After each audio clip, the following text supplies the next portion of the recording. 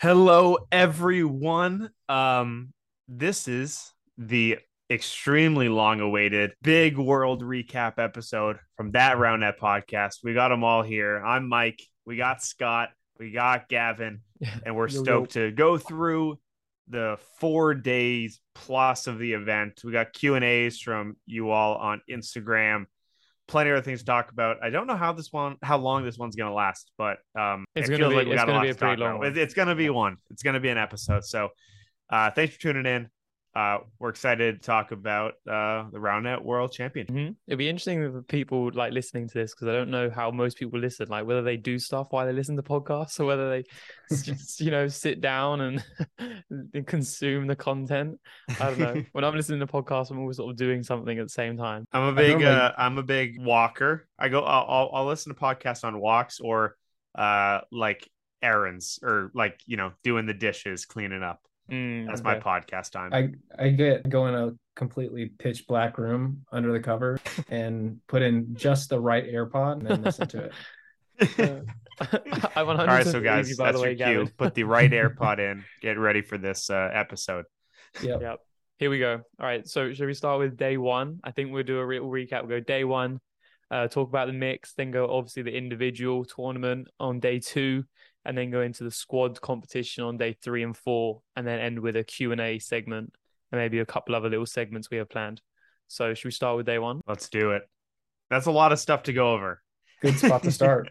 Day one. So starting with day one, we're in the middle of a field in Belgium, an hour east of Brussels. I don't know what you thought about the location, Mike, but I mean, the location was like amazing in regards to like having the food sorted and the bungalows, everyone staying together and everyone being really close and tight. Although the field was not the best field, I heard that it wasn't really a field not long before the tournament, and they made it a field for us, which was great. Scott, did you hear that one of the field was trampled by boars? Did you hear that? I did hear this, but I didn't want to believe it. Apparently, wild boars trampled one of the fields. Oh yeah, someone's got to have an. Yeah, wow. And also the weather didn't help. We was told by all the locals there it was such lovely weather in Belgium, like the whole summer, and obviously the 5 days we were there, it was just rain and miserable, but still nice in moments. But every day it rained at some point. Yeah, yes. So I forget where I'm at. Arrived, beautiful, field nice. Let's just start day one, opening ceremonies. Big start to the day. Got some hype announcements. Started with, is that the German / more adapted European anthem to start off the weekend? Oh, I unfortunately wasn't there. I came like middle of the day through as the mix was happening. I just drove past and was like, oh my gosh, this looks insane. Just all the national teams cheering on their mixed team, because obviously only like 2 players out of the 16 squad was playing, so it was just so hype. Yeah, it was pretty funny because like everyone just kind of made their way to the field and were warming up, and it was kind of a funny like, what are we supposed to do? What's going on here? Everyone's warming up, and then everyone goes over for the opening ceremony, starts dancing. Like I'm just expecting some announcements, and then there's like a dance party, and so it started off on the great foot, and then we talked about this earlier, Scott, but like then. Right, because it's mixed and there were only 25 teams, like the individual matchups had huge cheering squads, and it was like the most fun I think I've ever had. Most fun I've ever had during pool play, for sure. Just people going crazy back and forth for certain games.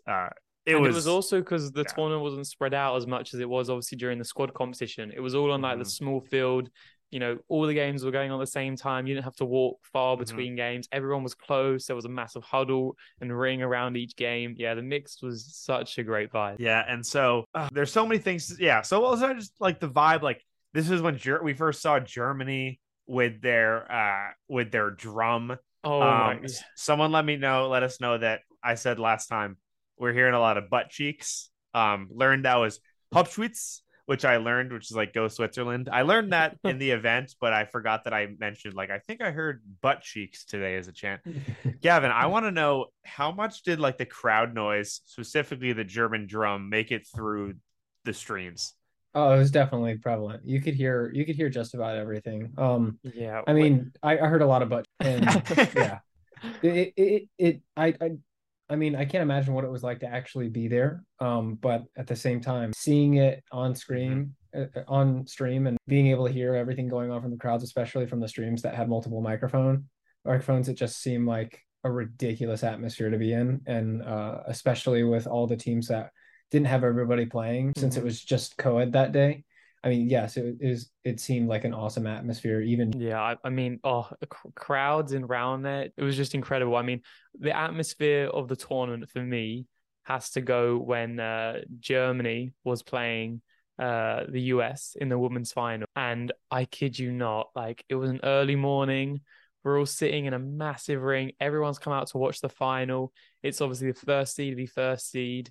Julia and Tina versus Ali and Becca, and it was just amazing because it was like misty in the background, so you literally couldn't see like 50 feet or like 20 meters past the actual ring where we was playing. You just couldn't see into the distance, so it felt like everything was happening in this small enclosed ring.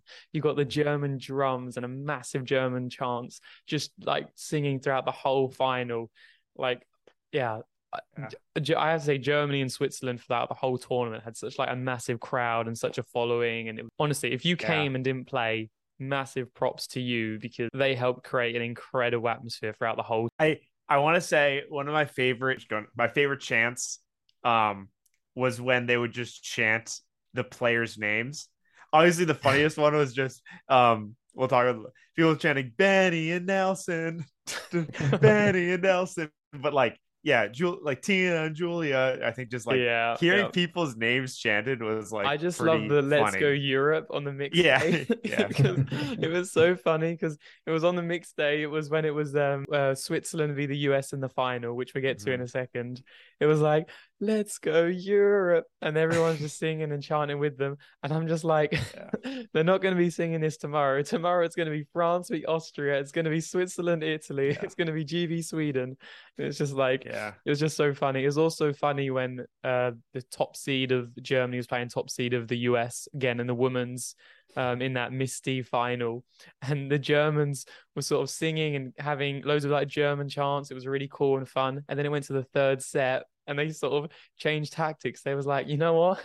We're going to stop some of the German chants and we're just going to sing "Let's Go Europe" and let's try and get everyone involved. It was just like, oh, I love this. And then we had the "Let's Go Europe USA." Let's go Europe USA. Anyway, little tangent. It was very cool, especially, and it carried the whole weekend, but especially that first day. There was just so much energy and so much country pride. Because like you said, you could have 12 people watching two people from your country battle, so it was very, very cool. But let's fast forward, talk about the later stuff. So eventually I forget, I mean, it was the finals that we expected, right? Which was Switzerland, US. It wasn't unexpected. Okay, fair. It wasn't unexpected. It wasn't unexpected. Obviously, there was a lot of teams that we thought could have potentially played in that final versus the US. That obviously being Germany, which Switzerland beat, if I'm not mistaken. Switzerland beat in the semi-final, and the US beat Canada in their semi-final. So they were sort of the four teams we was expecting, with obviously France, Great Britain, and maybe a couple others sort of be up there, which they were. But yeah, it would definitely probably one of the games of the tournament though was definitely Switzerland, Austria. Yes. It wasn't Germany actually. I think Germany lost in the quarters v the US. It was actually Austria. Because now I remember it was Nelson and Megan, and they played Switzerland in the semi-final, and it was a 3-setter, and the atmosphere was great. There were so many rallies. Yes, guys, we gotta say, I'm so fried that I commentated that match. Right, I have zero recollection. Zero. The day one game. That's super funny. But no, it was now I'm remembering it more. But when you first said it, I'm like, no, it was electric. It was electric. Yeah. Yep. And then Austria ended up beating Canada in the third place playoff to get third. And then obviously, the US took the final in 2 against Switzerland. I believe it was in 2. Yep. So obviously, I thought that series was extremely high level, as it should be, as the finals. Obviously, the bummer aspect was that it got paused for 45 minutes. dealing, that's a bigger thing we'll talk about maybe later as we don't recap, but like the rain just absolutely sucked. And I think Mhm. like I'm saying, regardless of how experienced, like if there was no rain, it would have been like a 15 out of 10 event. Like the rain is one of the near negatives or like Mhm. major negatives that like really affected it. I think it was still an incredible event, but I'm just like, dang, without that rain, it would have been like just something completely different. The only Yeah. positive thing about the rain is that it never all came at once. And like, imagine if it Yeah. rained the whole day, like a whole Yes. day. Would you either postpone like the tournament like a day, which you can't do, Yeah. or do you just play out in the rain? And it's like you can't do Yeah. anything with balls that are wet and just yeah, absolutely hailing it down. So But yeah. luckily also it didn't come in the morning where everyone's absolutely drenched Yeah. and then is just in wet clothes the whole day. It sort of came a sort of later on towards in the Mhm. day for most days when it did. And I think there's so much. Go watch the film of this stuff. I think just the standout. I got to shout out Ramon Felix in that finals. Like everyone knew Laura Kunzelman was great, as was Ryan and Kara. And I think the Mhm. question was like, how is Felix? And he played Yeah. incredible. He Yeah. played awesome. He Mhm. played so good. So that was huge. And then obviously, I think the benefit of the rain is that we got to run out there. It was dark under the lights, ending it with a bang of a serve. Everyone going crazy.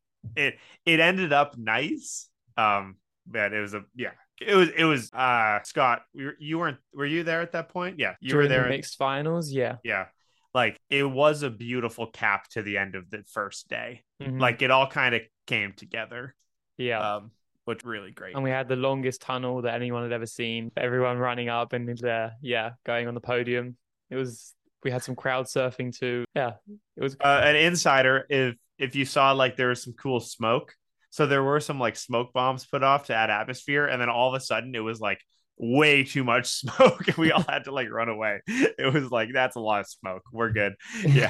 yeah. It felt strange after the mixed final and the podium had happened. It was like, oh, so we're done now. It's just like everyone was ready Yeah. for more around it. It felt like, but obviously there was a lot more still to come. But it was just like, yeah, yeah, Yeah.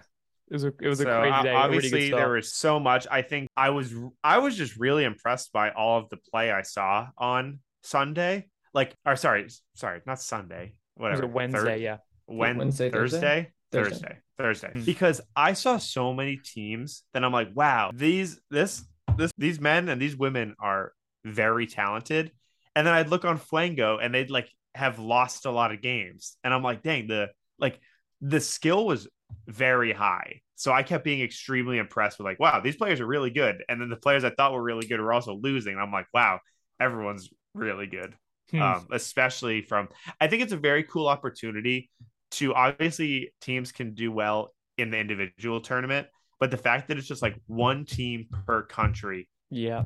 putting it together, like you may put your best man and your best woman, having that as an opportunity, I think is I'm a huge fan of the mixed day. Are you guys aware of which teams? I know that someone enacted an informal rule where they said that if you were playing in the individual or the squads, that you wouldn't be able to play as a co-ed team. I know that US vouched for that, but I think Canada was one of the more notable ones Mm-hmm. that decided to do something like that. I think quite a Um, few. I think It was on a quite a country few by actually. country Yeah, basis, Belgium right? did the same. yep. Yeah, I think there's quite a few countries in total that didn't have, yeah, had a separate team. Germany too, a separate Mhm. team for co-ed.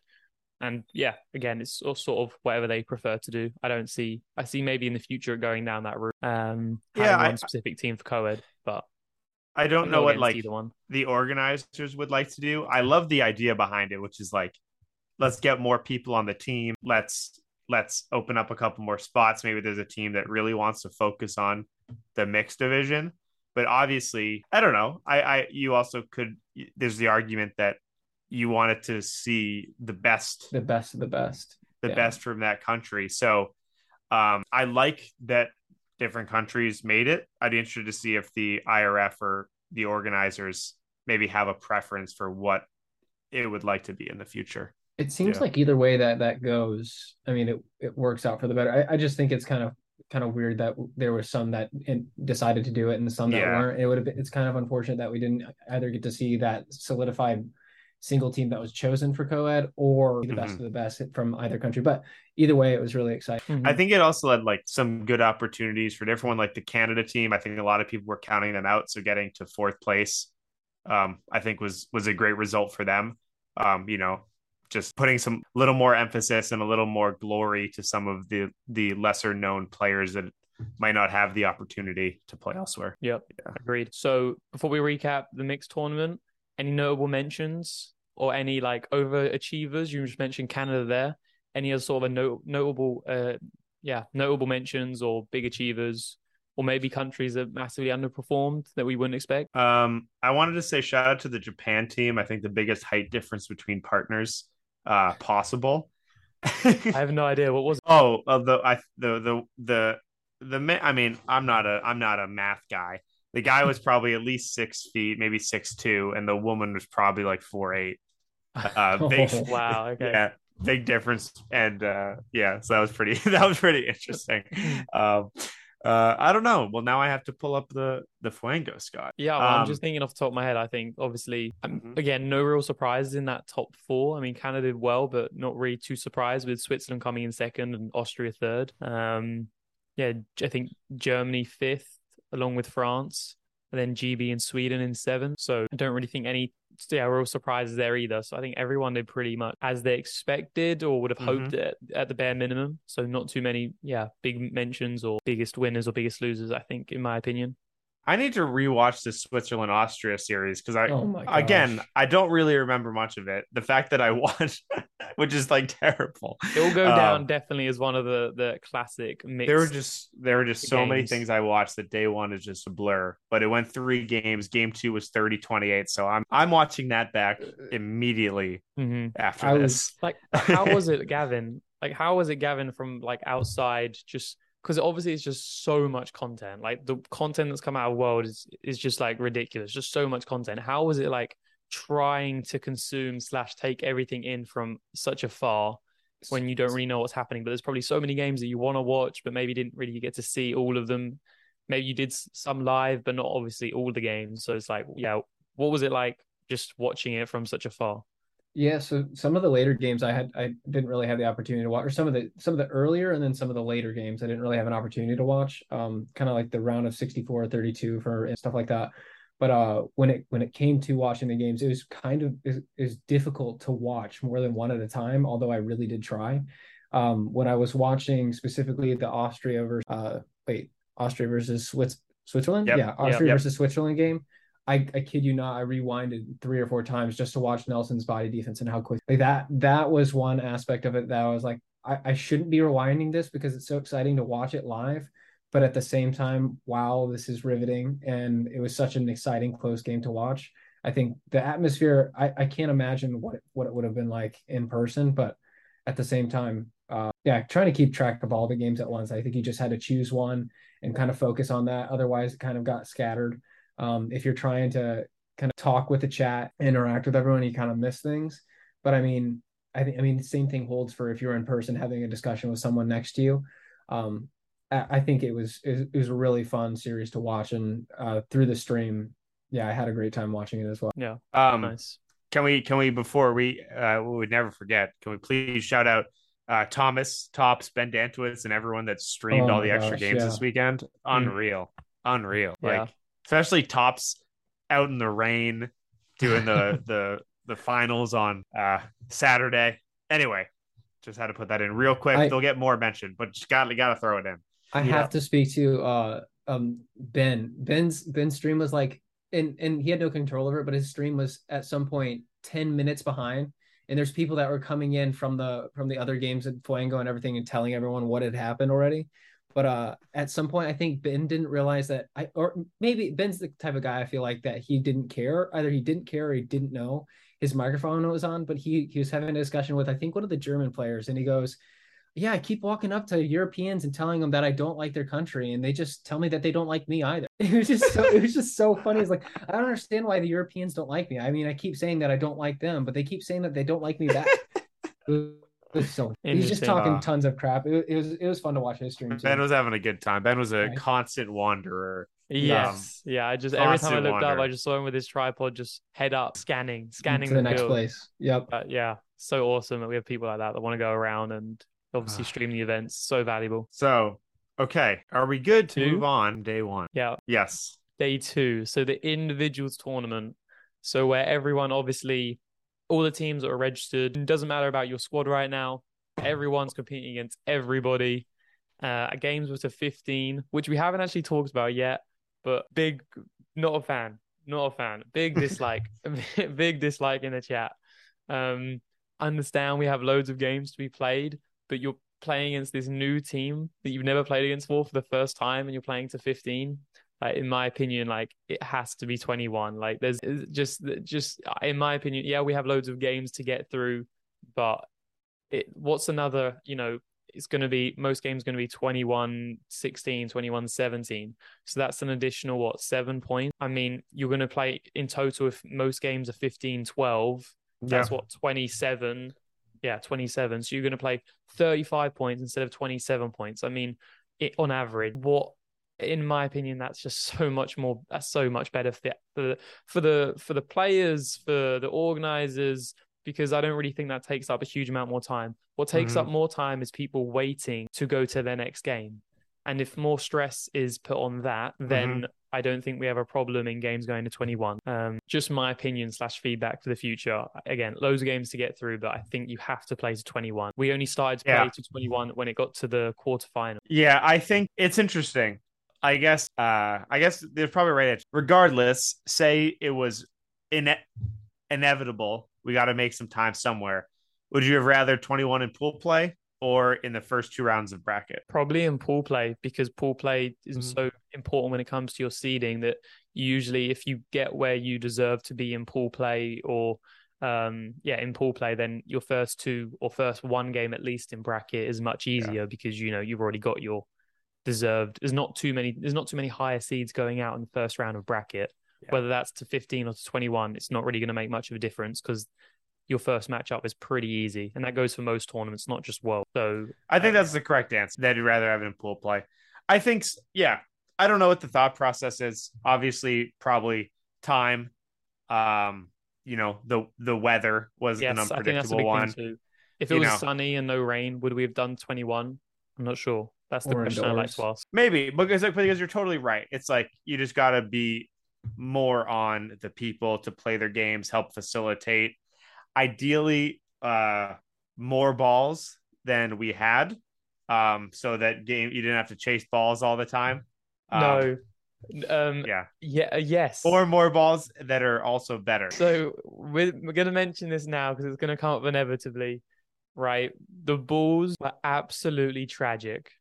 Like, I'm going to say it, like, come at me. I don't care. If you were there, if you were there and you didn't realize, that's even more tragic in my opinion. But 2/3 of the balls that were there at the event were the awful material, plasticky material, die off your hand, no feeling. Like those balls, how were they even at the World Championship? Like spike ball, like come on, like like I'm really saying it. Like this cannot be happening our World Championship. You can't be having these balls in like one, they shouldn't even be in circulation, right? The manufacturing problem that's gone wrong, and they've produced loads of balls that obviously aren't to the standard that we all know and should be used in the sport. We know that. But the fact that they've been in, circulation for a while and they've managed to find their way to the World Championship, like, if anything, give those to the friggin' people who are buying a backyard set. Make sure they are absolutely not being given out at a World Championship. It's just like the difference is ridiculous. If somebody's serving against me with a proper rubber ball and I'm serve receiving it or I'm setting it, it's a totally different feeling than having to serve, receive, or set a piece of plastic that I'm really having to physically push because it's such a different material. Like, I'm going to have to put a video together at some point of just showing the difference of when you drop them, the sound it makes, the bounce difference, the when you just push them up with the same amount of velocity. Like, this is a mini rant, but I honestly hope so many people really understand how tragic it was and how Spikeball this cannot happen. Like, so many good things about the event, so many good things that Spikeball did. But this, that's fine. Fair. Yeah, just massive no. It cannot I'll, happen again. Yeah. I'll put this out there though. I did end up the stream had World 2022, the 50% off this discount code that 25% of people could use. And I definitely went online and ordered some new balls, and they were the good kind that we all know and love that have that tacky, rubbery Dang. sensation. So if you're going on, you're trying to get new balls, hope put in the same lucky, get some good ones. But yeah, I can attest to the fact that some of them just feel like ripping onto olive Yeah. oil, and they feel like they're made of plastic, not rubber. The rebound is god awful. And I can't, and the thing is, they look just the same. So if Yeah. someone's to serve that ball, the rebound is unpredictable. It's really tell without feeling it. But Hmm. it's I tragic mean, that I they went didn't round have those there. before my games trying to find a proper rubber ball before we started them, and Oh, then that's basically just common. played with the Yeah. same two balls during the whole game. And if someone Yeah. brought in a new ball that I hadn't felt, I just asked them before they served it, like, "Hey, can I feel that?" Not because I was worried about the air pressure or anything like that. The air pressure in the The balls were balls, right? great. I just had to feel if it was a plastic ball or if it was a rubber ball. Yeah, it's just crazy. And I Yeah. actually, like thinking about it now, I feel sorry for all the people that potentially played the whole tournament with plastic balls because there would have been, I mean, there was so many bad balls there. There's no Well, and doubt that some there people would have weren't played. a lot of balls. There Yes. weren't a lot of. There were, I don't know, there wasn't a huge amount of balls. Yeah. And given all of those that were I there, don't probably know two how that's fair. I thirds. guess I'm not a player. I noticed only like one or two or three balls per net. Yeah, Yeah. and yeah, exactly. One or two per net. Yeah, three some people had, but you was often searching around trying to find, yeah, to get a couple of Yeah. balls before you started your game. But I just feel sorry because I know there would have been a large majority Yeah. of players and teams that would have played the majority of their event with these really bad balls and maybe just never thought about it because they only played with the bad balls, they didn't play with the good ones. I don't know. I'm just putting out there. It's a real shame because that definitely affects gameplay. It affects how you play as an individual. It's disappointing. I need to tag along to this with separate but the same that I was playing pickup at after the event Sunday, and there were only like 20 balls on the field and we are looking for more balls. And you know what? There weren't any more balls. Once again, people take balls, and it's so hard. Like, it happens in the US all the time. People are like, "Oh, I'll just grab one. It's not a big deal."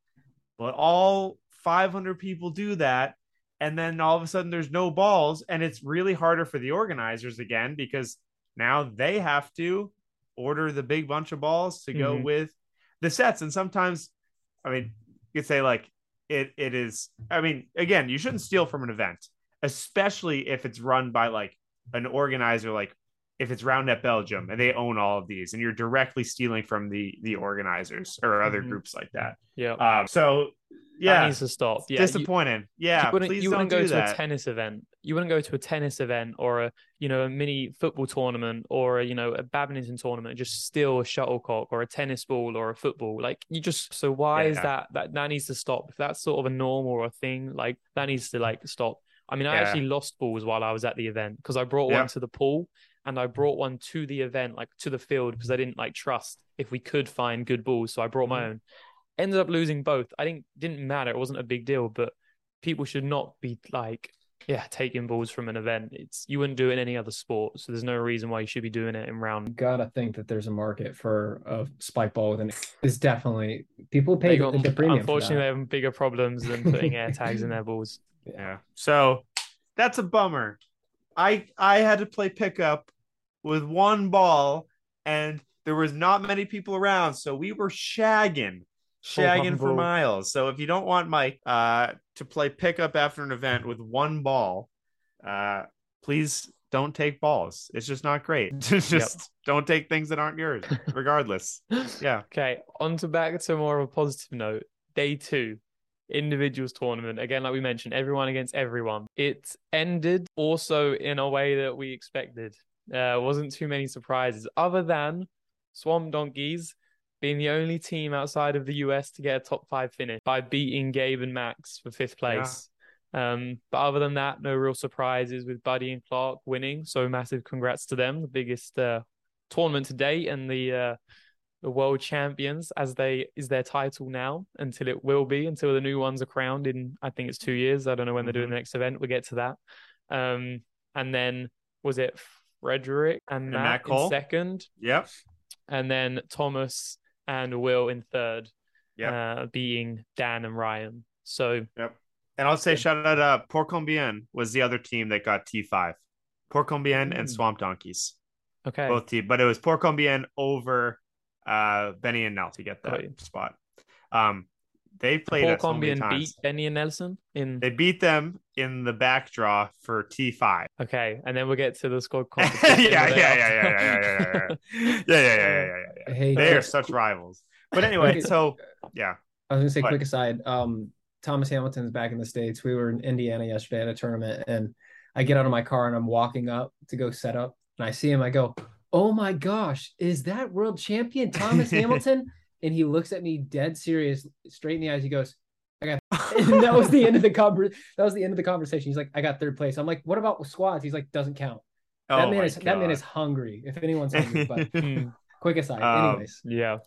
Anyway, let's talk about some cool thing. Of course, Scott, do you know how many countries on the men's side had all of their teams in top 64? So I might know, but you're definitely going to tell me. I'm guessing. Oh, no, I'm genuinely asking. Oh, damn. Then I don't know. So I know Canada. We got US, Canada and the US. Germany. Austria, I think. We've already said Germany. Did we say Germany? Oh. US, Canada, Austria, maybe. Germany, maybe France. GB for sure. I know that for a fact. Switzerland. I don't know. I'm just saying either way, I think cool. there was definitely not more than 8. Definitely not more than 8, but probably 6 or 7. I'm actually going to look it up now. Yeah. I just wanted to go through. Well, that was one thing, is that's pretty cool to have, all your teams do well in pool play to make the top bracket. Mm-hmm. But I'm just going to rattle off some random notes that I have. Let's talk about, so the big thing is that there were 27 pools or something, 26 pools. I don't know. So even if you went 4-0, you still got you would face another 4-0 team early. So the epitome of that was 16 versus 17, Wasabi versus Assistive Touch. And then obviously Assistive Touch actually cleaned them up pretty good. And then of course, Wonky Sauce gets the 1 seed. Someone summed up their point diff from pool play. Oh my God. If you put all their point diff together, they still would have won 1 game. Like if you put all of their opponents' points together, they still would have won 15-13. Like that's insane. Crushing it. They had a 15-0. Yeah, Blake served 15 in a row. Yeah. That's insane. So crushing it. But of course, they played Assistive Touch in the round of 16 and lost. Unfortunate. It was tough.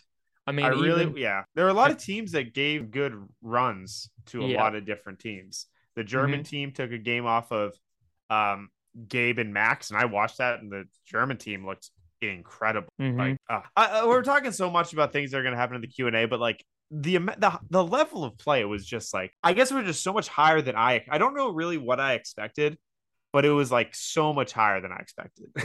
Speaking of notable play, we have to give Taiwan a shout. The Typhoons in the round of 64 took a set off of. We do need to mention that. Hey, I watched it live. We've also got clips to back that up, so we're going to make a lovely reel out of this. Just Taiwan coming out of absolutely nowhere and taking a set off Fred and Matt, just acing Fred with a ridiculous reverse cut that.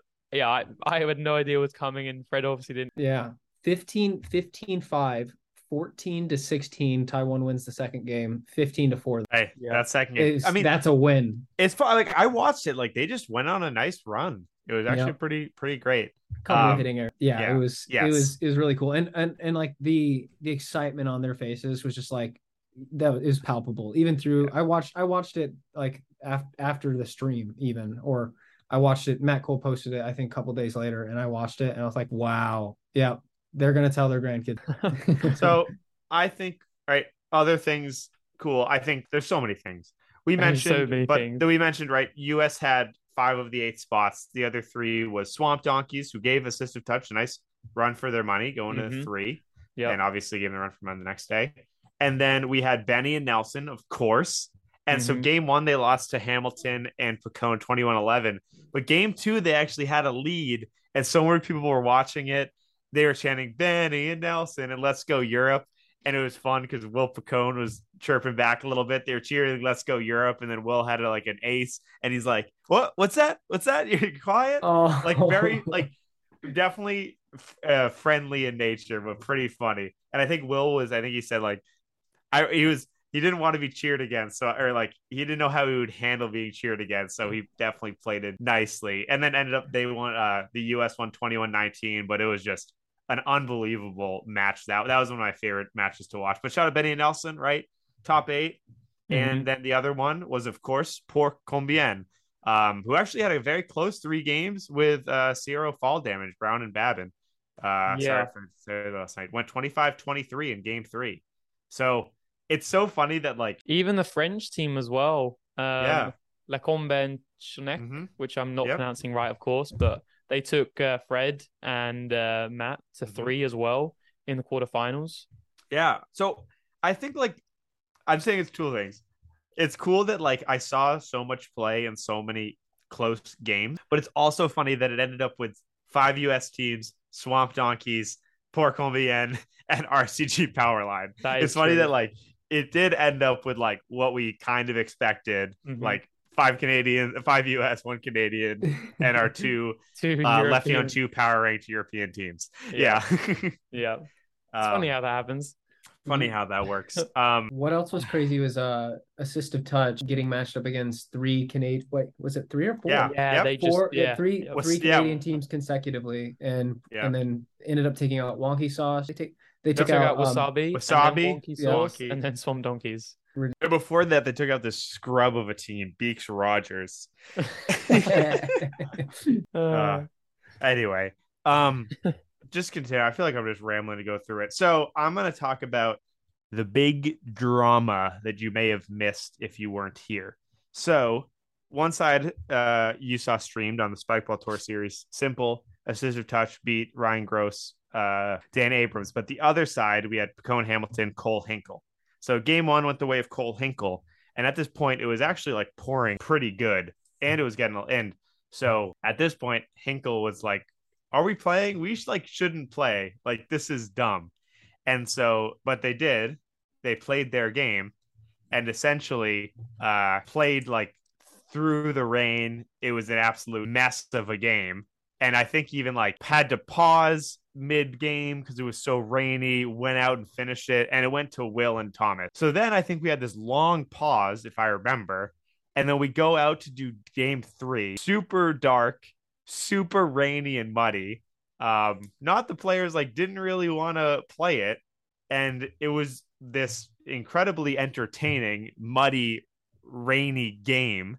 But the drama at the end, I guess not drama, well, kind of drama. Will Pacone and Thomas Hamilton have game point. Frederick gets it up and like accident like dinks it on like the easiest little dumb hit in the world. And then Thomas Hamilton hits rim to make it 2020. And so now they're in extras. It's this whole thing. They're frustrated. I mean, they're all just like, this is dumb. We shouldn't be playing. Um, but essentially, the biggest drama is 20, let's say 24s. Frederick hits a serve. Let the record show I thought it was clean, but Frederick thinks it's like absolute rim. Will and Thomas thinks it's rim. And at some point, just like, I think Will is just like rim and like looks to the observers. Like, I mean, there's no right, I think, definition of like what going to observers is, but very much like rims looks to the observers, like maybe asking for a call. So the observers actually both had good Ben and Ezra Dantowitz, and so Frederick's laughing because he didn't even want to play at this point, and he's like, "I just got a call. I guess I'll take that call." Will's very upset in the moment. Will Pacone, and then 25-24, Frederick hits like the best serve of his life and just absolutely blasts it, and they win. Obviously, the Will Pacone and Thomas Hamilton are set. Hinkle's just like, all right, we just kind of lucked out there. And so little tense end of the day. And I think I brought this up last time, like, but it was all good sportsmanship afters. It just took a second to calm down. The Dantowitz do not feel bad about their call because that's what they saw. And truthfully, from my perspective, I had good. The only funny doubt is Frederick going like, no, that was absolutely rim. And I think he was like, I didn't even go to like observers. It just like went to observe. And I think it was like Will and Thomas kind of like gesturing to the observers. So this I game was think streamed, right? this was, I don't know if it was, but I could be wrong. The footage exists. This long ramble to show, I think it's more of like a more understanding the process of like going to observer, because like I interpret when we watch the video of like this gesture of right Will or Thomas, whoever it was, like gesturing to the god, like going to observers. There's no real, at least there could be, and I should probably know this, but like a strict go to observers process is often not used, where it's like, and I saw Europe a lot where it's like they'll just talk about it and they don't go to observers because like they can just talk it out. Yeah. So I think like in a different, maybe a less 24s game 3 in the rain situation, right? They just talk and they go, no, that was rim. And Frederick goes, yep, rim. And Matt Cole goes, you sure? I wasn't so sure. And Frederick goes, definitely rim. They throw it over. No observers interacted at all. But I think in this moment, it was a very much like, nope, definitely not a rim, or definitely a rim kind of thing. Everything's moving so fast. It's so tense that it becomes this whole thing. And so I think a lot in the US, there is this very quick to observers. A lot of times just for like a quick check, right? Like rim, yep, rim. But I think this was maybe one of the cases where it's like the observer disagrees. And I think this long ramble is more of a case to show like, I think players should be a little more understanding about like the process of what the observer is there for. And I think the observer adds an additional perspective. And so I think it is important to discuss with the people at the net first before just going to the observer. So long ramble over. I think that anyway. I doubt that would have happened with if it was like you said, Paul Combien versus RCG Powerline. I think they would have just all went, yep, it was rim. Okay. And we move on. There was no need for that assurance of an observer, which we see in the US. I mean, and all players that have played in Europe and the US all say that they just use the observers so much. Maybe in some situations, obviously too much. And I mean, if Will would just said, if they just all inner agreed that it was rim, then they would have just, And it's so hard because like, I think it's just like the observer is to have a perspective that you didn't have, or if you disagreed.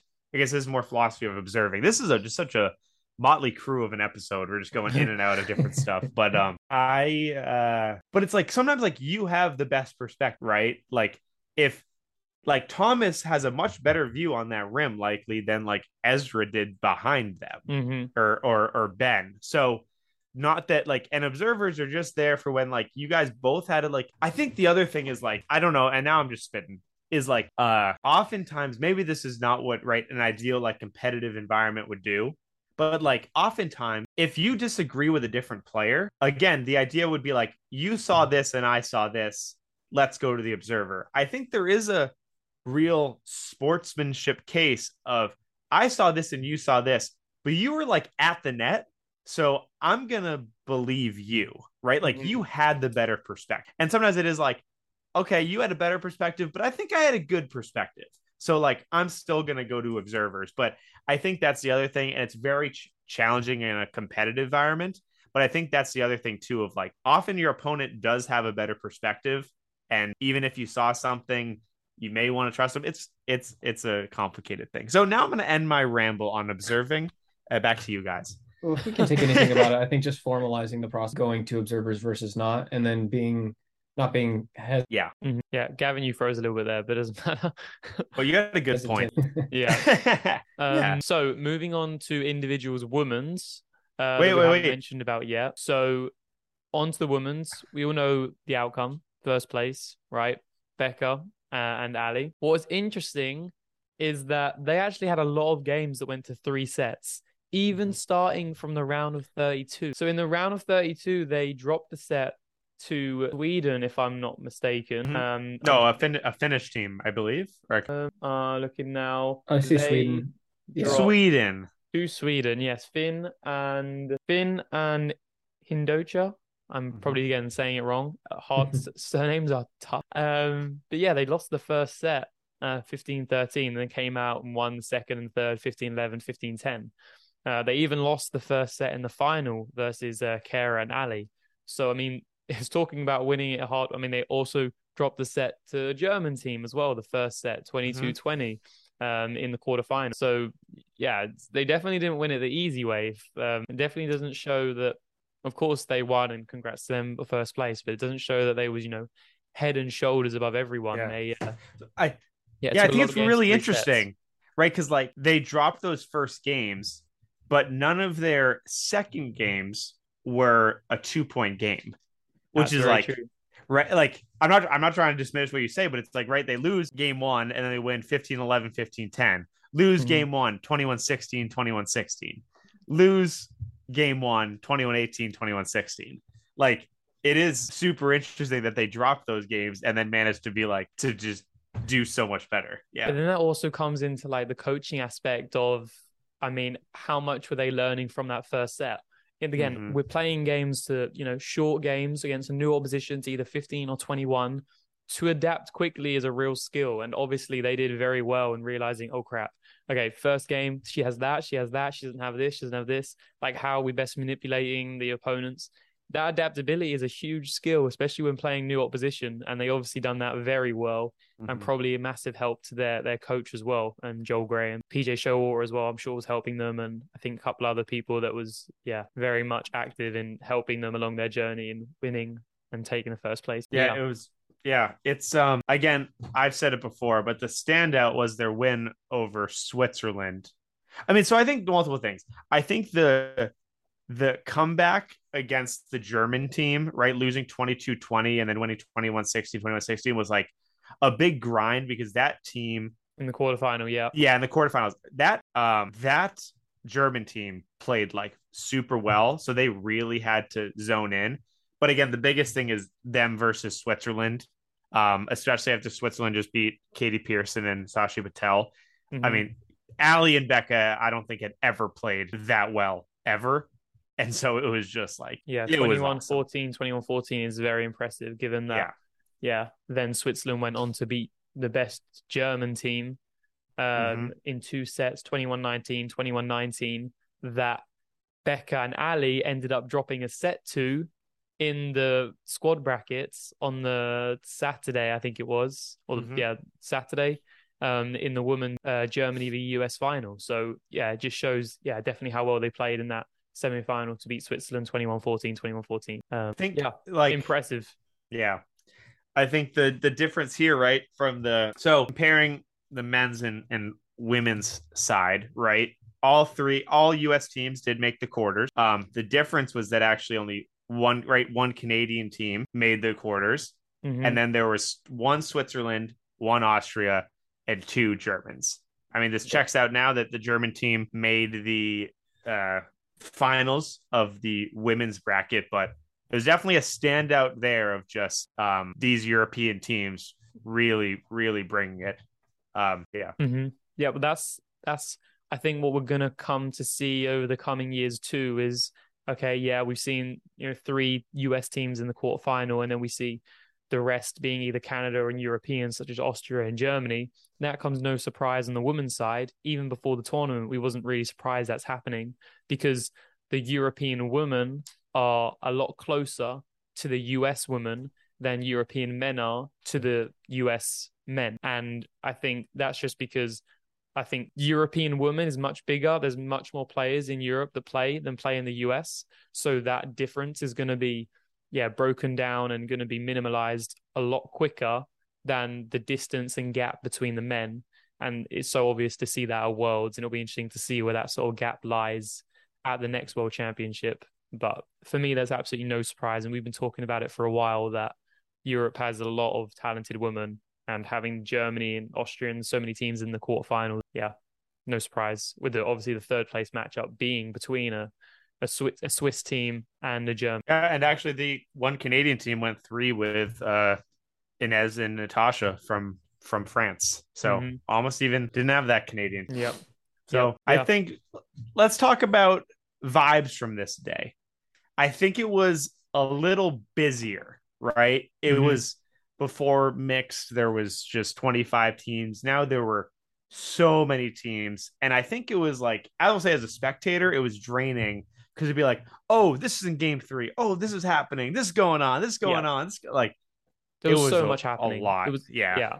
Even if he was there, it was hard to take everything in. So I don't understand how people who weren't there are just seeing all these matchups, even starting from Wasabi versus Assistive Touch in what was it, the round of 32 or round of Yeah, 64. to 15, Round of 32, right? yeah. Just like what that's going in the round of 32. Imagine all the other matchups. And even Paul Combien versus Benny Nelson. Sorry, yeah, was it Benny Nelson in the Yeah. individual for the They played in fifth place? squads. They play, Oh, yeah, for but they played squad. in fifth. They played They in the played back for draw. fifth Yeah. in yeah. Yeah. Even that matchup, like I didn't Yeah. see any of it. There's Yeah. obviously so many matches. Swamp Donkeys versus Assistive Touch in the semifinals, quarterfinals that went to three. Like, yeah, just so many matchups that it's hard to just take in all the action that was happening. Yeah. It was just a very competitive event. We don't have a lot of many old timers here, but it felt very much like the old nationals back in the day because prior to so in 20 I mean I was only at 2015 and 2016. There was just one advanced bracket with 64 teams. And so you would have these like crazy matchups so early, and it just your brain does not compute. You're like, Mm-hmm. wait, these teams are Yeah. this is a semis The match. round, yeah. They're Yeah. playing now, right? Yeah. Like Yeah. Scott, like compliment to you. You and Tom losing in the first round, and right, Yeah. or having to play a assistive touch first round is like that doesn't make sense, right? Like, Yeah. and it's just like shows that it was such a competitive tournament, and it was just so cool. It made me want like the big brackets are so fun. I like the pro division. I like all that with the 16 teams, but like big brackets are so fun Mm-hmm. of Yeah, just you like get this no is wasting happening. time. Straight to Yeah. it. Straight Yeah. to it. Yeah. Yeah. And Agreed. just seeing so much women's talent. It was just like incredible. I mean, Yeah. the players all around, especially. It Mm-hmm. was cool. It ended in a kind of weird thing because women's ended, and that was awesome. Men's having to happen the next morning, and also there was like a huge rain delay, so we were out on the field till like 9. That was pretty tough. If you were like most people did not watch the end of the men's semifinals. Like they just Mm-hmm. went inside and stayed inside, which made sense, but it was a little bit different of a vibe. It was like that, you go to maybe an early tournament and it's like the finals. It's literally just like the guys who ran the tournament because they're the Mm-hmm. best Yeah, because and no everyone else has one's gone watching home. them. Yeah. Yeah. But Like that's kind of how it felt. that's also because it was US v US. Exactly. It was a little bit right. like, hey, we've seen these before. It's no real, Yeah. surprise. Um, Shame for them, really. They didn't have an audience, but also quite expected. Yeah. Okay. So individuals. Before we move on, a couple of notable mentions. We've already mentioned Taiwan. Sick. Taking a set off Matt and Fred. Sweden also doing very well. Asai and Simon beating. I'm gonna have to go back to the draw now, but beating some very good teams to make it into the round of 16. Having a look now, they beat Le Juve, a top team from France, in the round of 64, and then beating a top Belgian team, actually Hustling Brothers, which many people would have been surprised to probably see that result, losing the first set 15-11, but then winning 15-12 and 15-7, and then eventually losing to Thomas and Will in the round of 16. No massive surprise there. So, I mean, very impressive from them. Also very impressive from Australia. Australia, I believe, got 2 teams through to the round of 32, which was Mark and Tommy, as well as their other team, Noble and Murray. Outdoor. Yeah, which I was familiar with, but they lost 21-20 to Port Combien in the round of 32. So, I mean, very impressive showing from a couple of teams there that maybe wasn't as expected. Yeah, and with all that said, should we move on to the squad bracket? Really quickly, Squad. I'm actually want to shout out all the players in the B bracket in women's, and especially Taiwan won that. Spain in second place, like, and I just love, and Chile making top 4. I just think like lesser of a focus, but also like they played an entire bracket, and so shout out to you guys. Because I know, regardless of A bracket or B bracket, right, they had to win 5 matches to take that home. So, and also that's the aim. Like we're talking about winners and all this, but like their aim coming in was probably to win the B bracket or just make the A bracket first round. So everyone obviously changed in different expectations and aim and goals for the tournament. So yeah, great for them that they managed to obviously perform as well, if not better than they expect. So yeah. So shall we move on to squads? Okay, day 3, day 4. whoever's still with us, stay with us, right? We know this is a long one. We said it was going to be a long one. Feel Hey, free to take breaks. chunk it Hey up. guys, Take a break. it's not a movie theater. You can pause it. You can get up, go grab some popcorn, come back in. This break is sponsored by.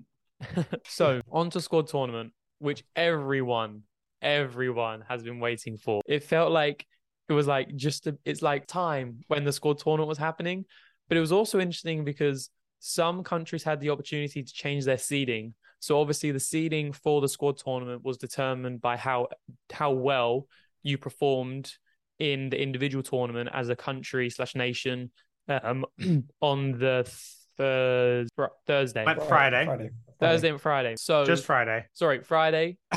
Sorry, days getting mixed up. So the Friday. So obviously, the better you did as a nation, and the more teams you got, the higher up, the better your seed. So there wasn't too many surprises, in my opinion, with the seedings itself. Maybe a couple would have been disappointed; wouldn't have been higher up.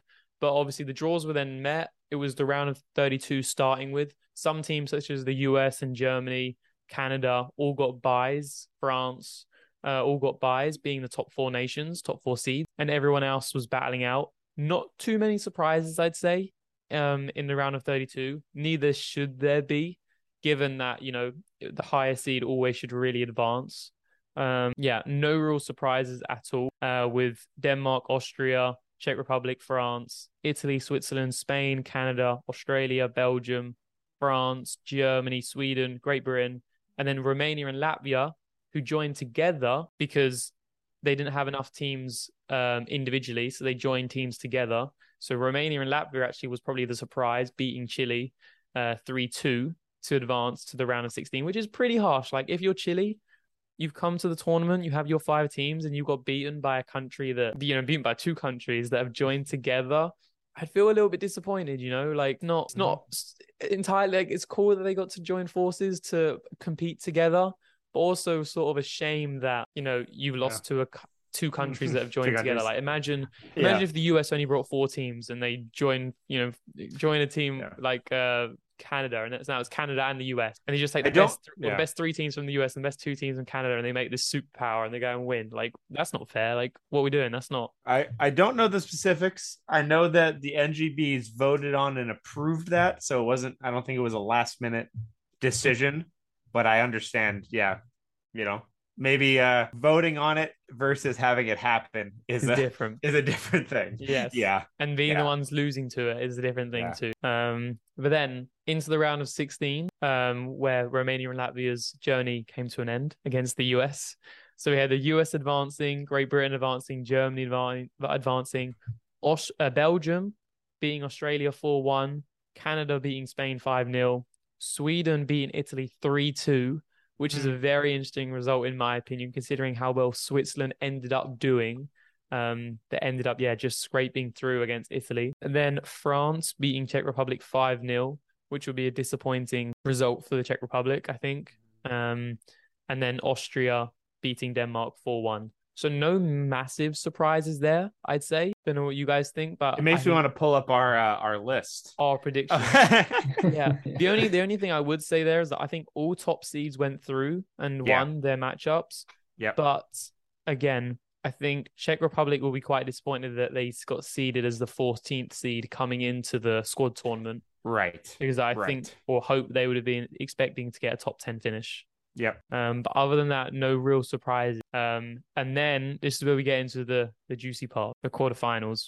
The juicy part. So France v Austria, it went 3-2, or you could say, it went 3-2. The last game, one of the games didn't get played out. It was 1-1 in sets and didn't get played out because Austria won a very tight matchup that was going on at another net. I think it was 4th seed v 4th seed, and they ended up winning 2-1. So the 5th seeds didn't end up finishing their game because they didn't need to, because Austria already through. But I will say that was tense. Definitely one of the best moments for me when I was watching the event, just watching Austrian fans and French fans just come together, form a massive circle and ring around this game that was going on. And if you don't think you're important as a 4th or 5th seed team, you are mistaken, especially when it comes up to matchups like this. It was intense, and yeah, it was so much fun to watch. And then other than that, we had no real surprises in the quarterfinal. Canada beating Switzerland 5-0.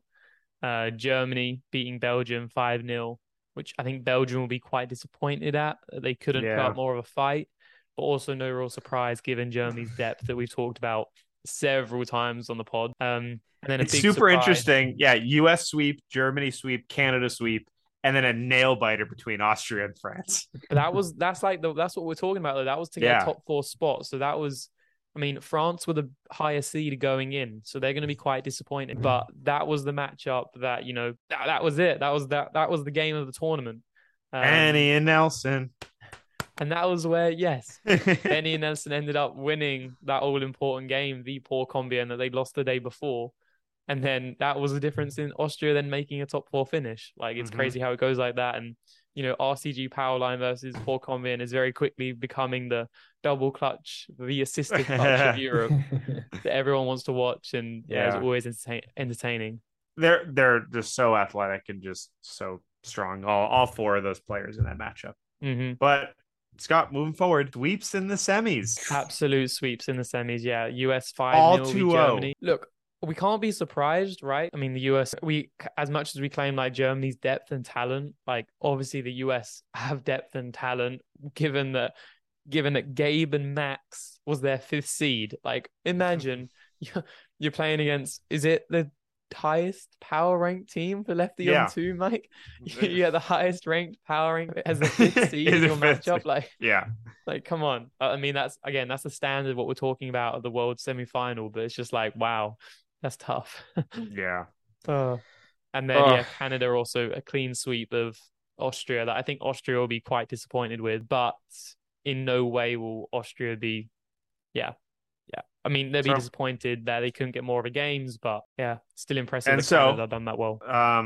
Before we move on or let's finish up men's before we go on. So the finals, US, Canada. Oh, well, first we'll say Germany, Austria. Germany, besides the first match, which Benny and Nelson took over Germany's one team, Germany swept it clean to take third place. But of course, we said Austria probably just stoked to make that top four over France. Yeah. So and then obviously to the final, US v Canada. Now, I can't be the only one and say this could have went the other way. Like, Canada could have won this. People, for sure. It was probably maybe not the best. I think it would have been the best thing for round if Canada had won, just because. Don't give Canada that power. Just because. If you think the US is a best team, you don't want Canada. Look, I'm just saying, came in the tournament, everyone expecting the US to absolutely crush it, which they did in the individual tournament, coming with their top teams, all semifinals being with all US teams. So they was expecting just a clean sweep in this final. 4-0, 4-1, 5-0. Maybe Canada will get a game. Goes Swamp Donkey versus Assistive Touch on one net.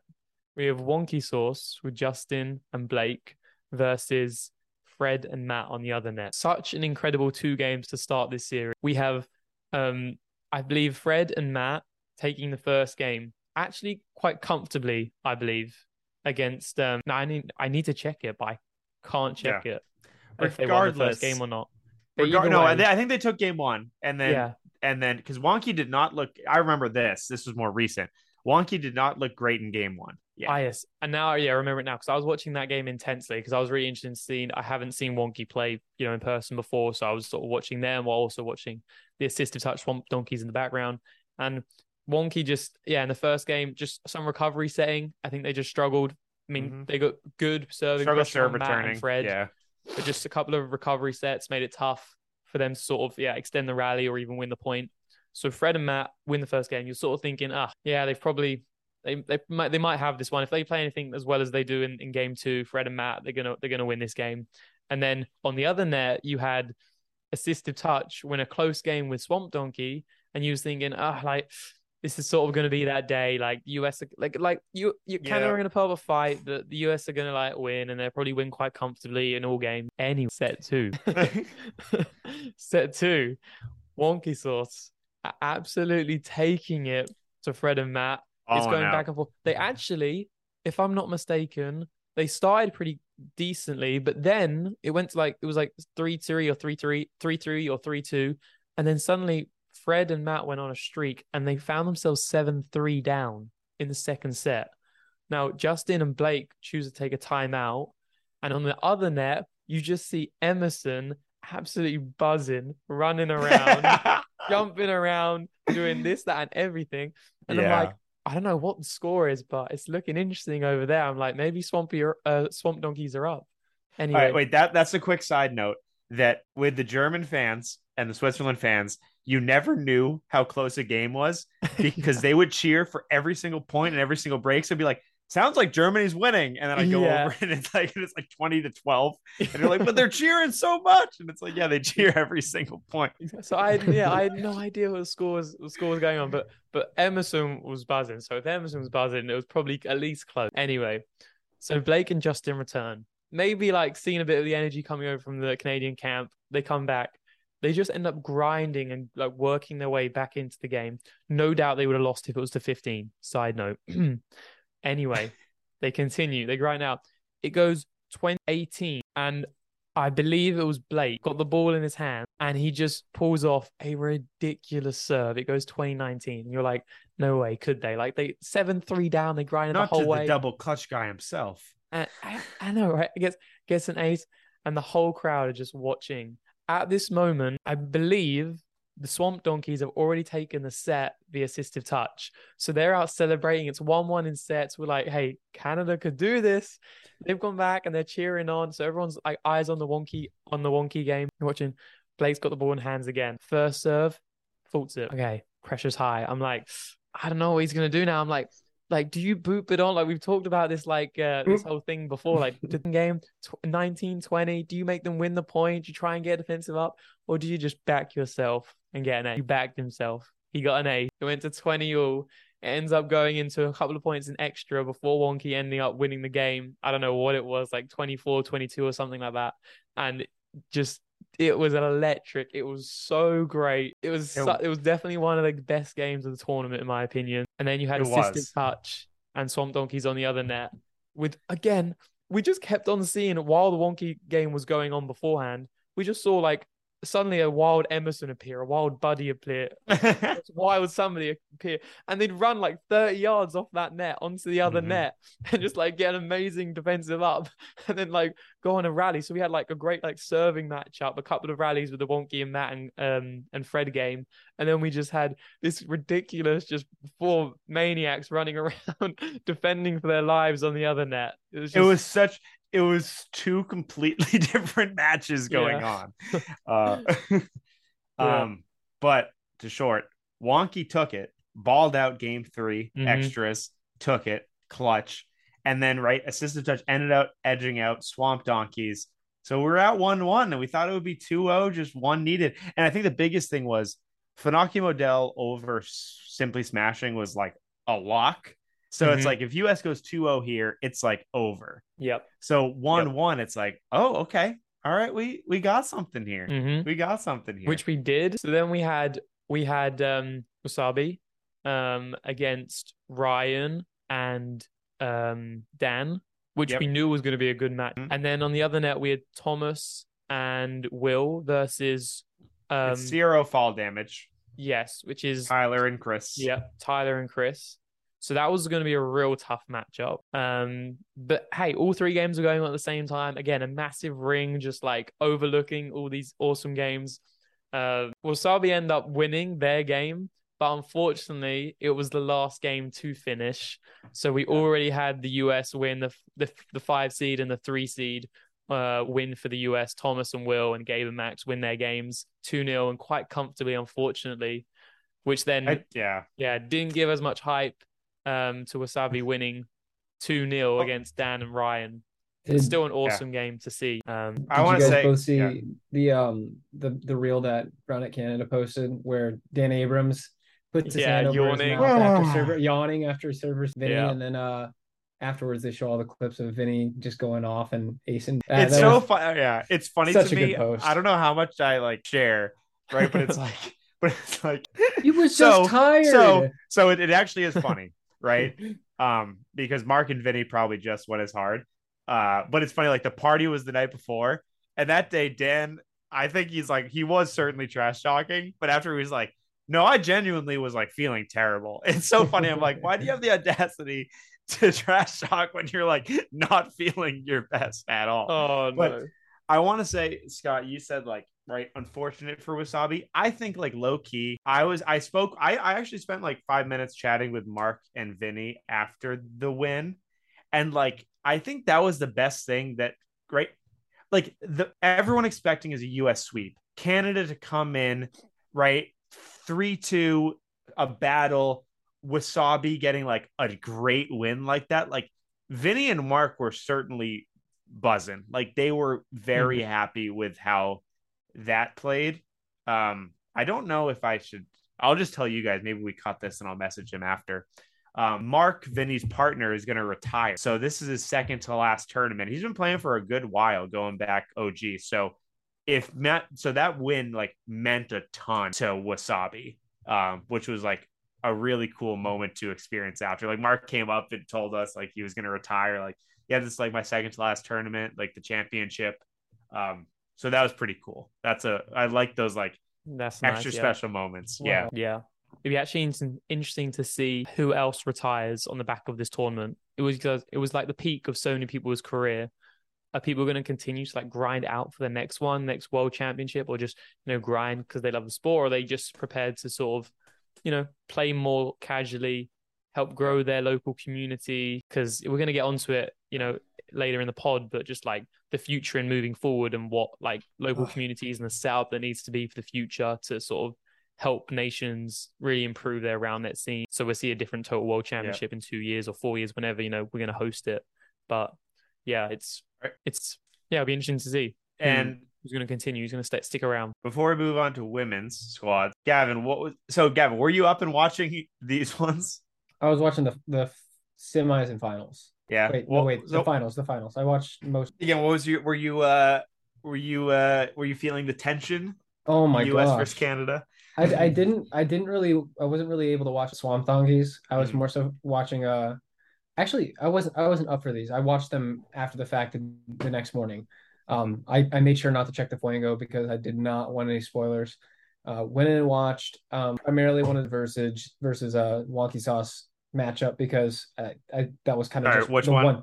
The Wonky versus no, not but Wonky versus Manfred, yeah. Manfred, and was interested in seeing how that ended up. Yeah, I after seeing those last couple at the end of the I checked my Instagram that morning and I saw that there had been a couple aces by Bosak, and I was really excited to see how it ended up. Yeah, I did get to watch it and wanted to watch I wanted to watch multiple at the same time, but again, that was very different. Yeah, some crazy matchups, and it was so cool how to see that there wasn't a clean of the USA, although I am kind of biased and wanted it to happen. But at the same time, see that there is talent out there that's beaten us, and I mean, huge ups to all the Canadian players that came out. I will mention though, Raul Murthy and Ryder didn't play.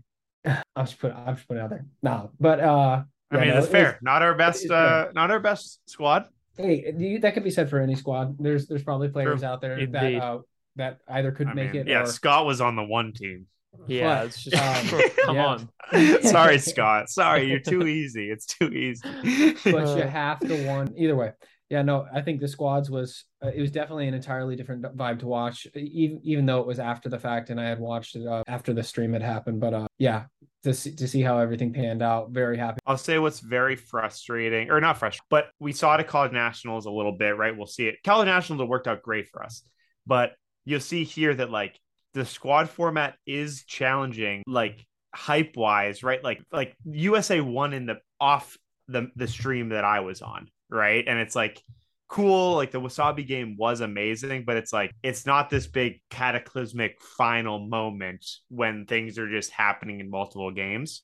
So I don't know if that's something to figure out, but it is something like notable, like when you're watching online and it's like, no, I need to watch all the games because they all matter like immediately right now, you know.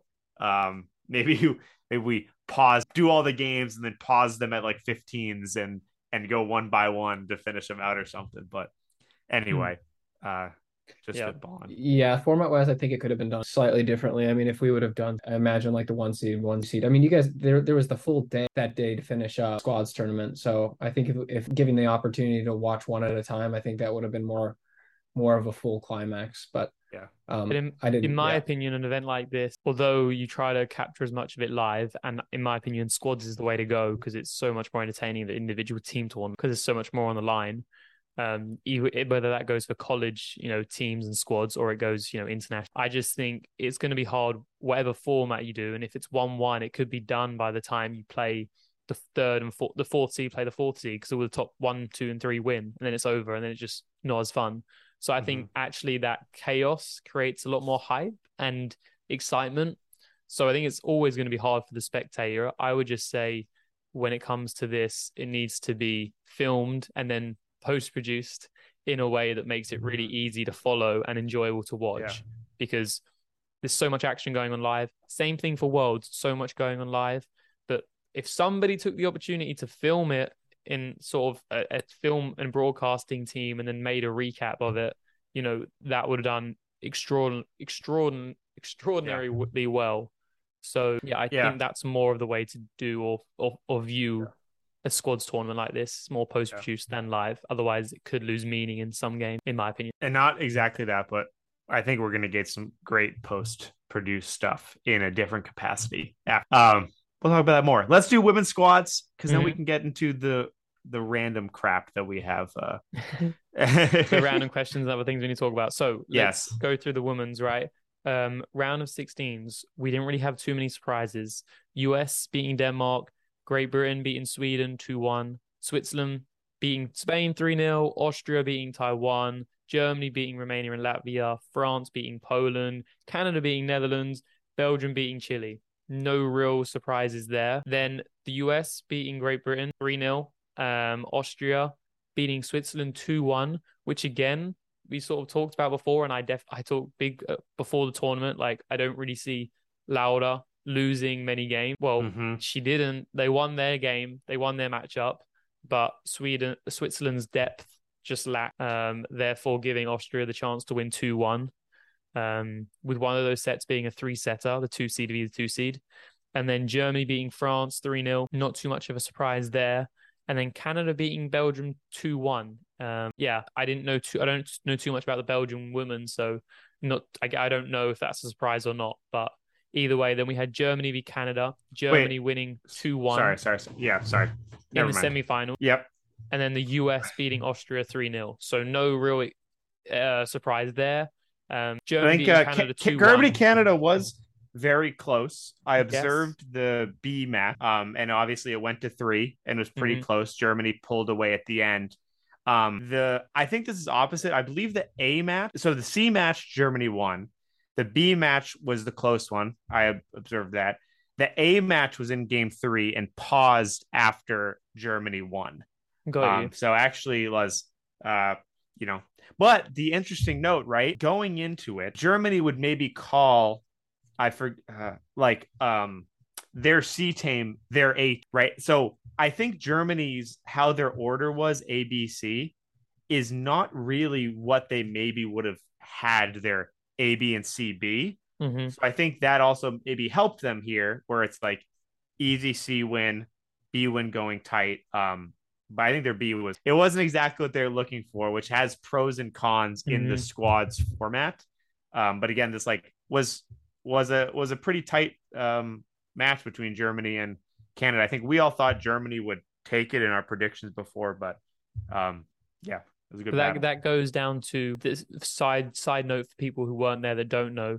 So nations got the opportunity to change their seeding that they were awarded from the individual tournament in the evening on the individual tournament. So let's say, and this is an example, me and Tom was the top seed, Archie and Max was our second seed based on performance from the individual tournament, but they weren't our second seed coming into the tournament.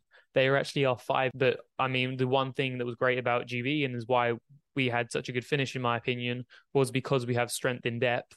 So for us, our 5th seed being our 2 seed actually, in my opinion, helped us because their ceiling was pretty high, but their floor was also quite low because they maybe weren't the most consistent team on our roster, but therefore that gave our 3-4-5 a really, really really strong 3-4-5 when comparing to all the other teams that were fighting for that, seventh spot with Belgium, France, Czech Republic, Italy, Denmark, Sweden, etc. So that suited us as a squad. And I'm pretty sure, all other teams, both on the women's side, also got to do that.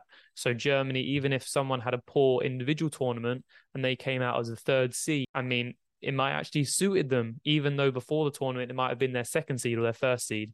Because especially when it comes to a tight matchup, it usually comes down to depth. It's usually not all about the top seed beating the top seed. So, which is why we love squads, and which, in my opinion, which made it so entertaining and so exciting. But leading on from that, talking about the final, we already talked a little bit about the final of the game A, Tina and Julia versus Ali and Becca, which was very entertaining. But in the end, the US did win it 3-0. Although game 3 between Julia and Tina and Becca and Ali went to extras.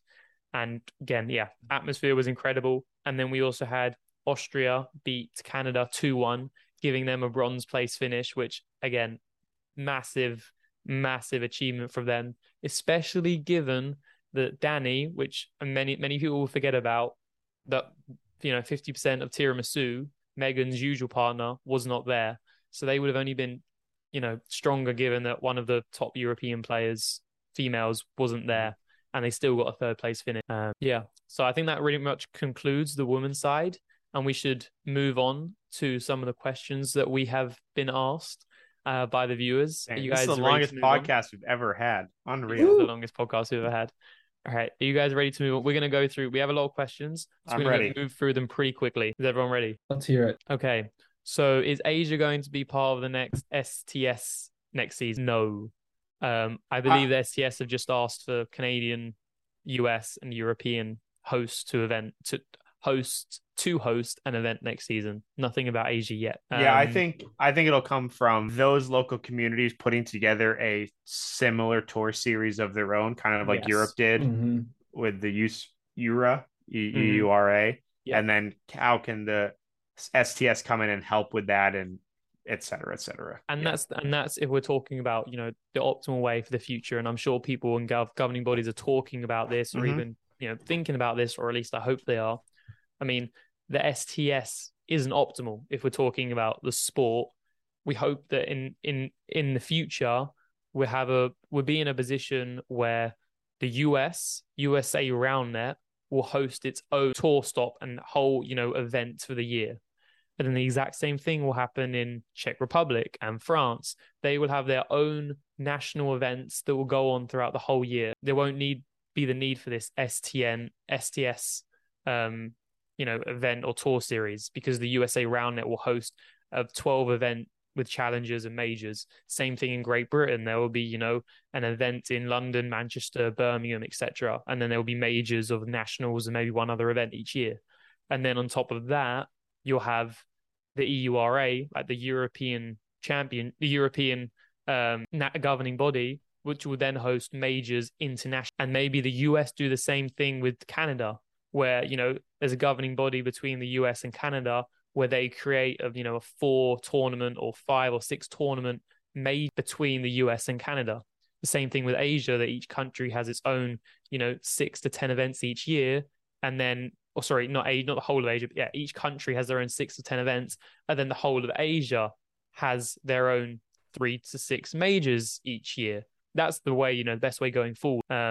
And hopefully we're moving in that direction. And I'm sure, we are moving in that direction, hopefully as quickly as possible. But that's the optimal way that I see it, in my opinion. Yeah, I don't know what you guys think about that. No, I mean, I've thought about it for quite a while, but I mean, that's the same. And it isn't any other sport. I mean, in any other sport, if you just look at soccer or, tennis, anything, you have, Premier League.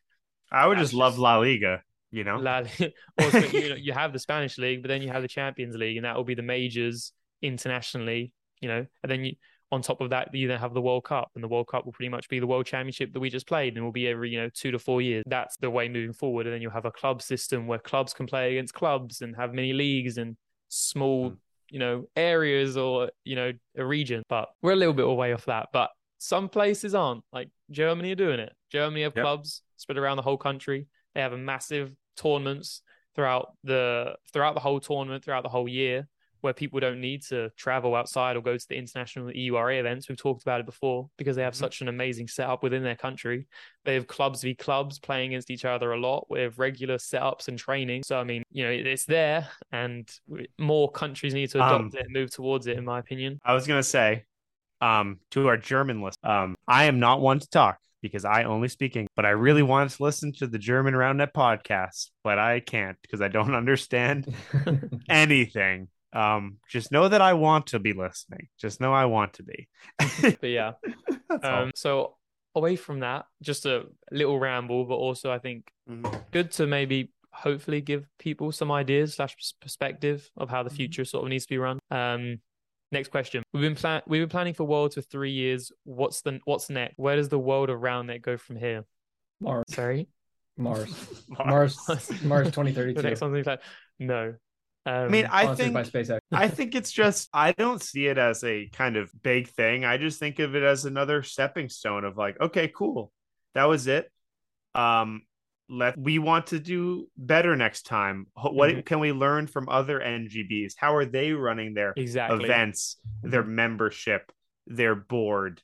And I think it's just taking those smaller steps. Okay, at Next World, what does the IRF deem like? This is the model we think NGBs should follow. How do NGBs work with that? I think it's more of just another step of like, this was huge for creating national governing bodies, these NGBs, and getting people to create and train internationally and connect. And I think it's just like, okay, where do we go from here? What are our organization's goals? What's the country's? What is the IRF as a whole? What are their goals? What can we use from this event as a stepping stone forward? Specifically, World maybe in 2 years, and we'll go there. I was gonna put out a question. What are some of the things from the people that actually attended the event that 10 years from now we'll look back on and say, oh my gosh, I can't believe this happened at World, or I can't believe Worlds didn't have this, right? Like one of the things that we spoke about is the equipment was a little bit off and the weather was a little bit off. What are the other we'll notice 10 years from now? Like, wow, they really had to put up with that? Tough because we're not in the future, but I'd maybe potentially just some teams not having full squads, like coming to the World Championship without full squads. I think that would be like, what? Like, come on, like, right. That won't be a thing in 10 years when we've gone through 3 or 4 or 5 World Championships. It'll be like, hey, you come. Yeah. Or they'll be like, oh, there was only 33 countries there. In the future, we're going to have 50, 60, plus. So I would say they're probably things that we're going to look back on in a long time and be like, wow, did they really, only have 33 teams? Or, some teams didn't turn up with full squad. I think similar on that note, like, I know it's really hard, but I think like spectating will grow. So like there are only a handful of Americans that traveled over just to watch, or Canadians, etc. And I think in the future, it may be more of this must attend Roundnet event, not just for the players, but for just Roundnet players worldwide. Yeah. Like, oh my gosh, it wasn't in a stadium. Oh my gosh, it wasn't indoors. Or oh my gosh, it wasn't at this prestigious venue. I think turf might be the future, but it's just trying to find. It's so difficult to find a venue that has that much turf for that many players and games at the same time.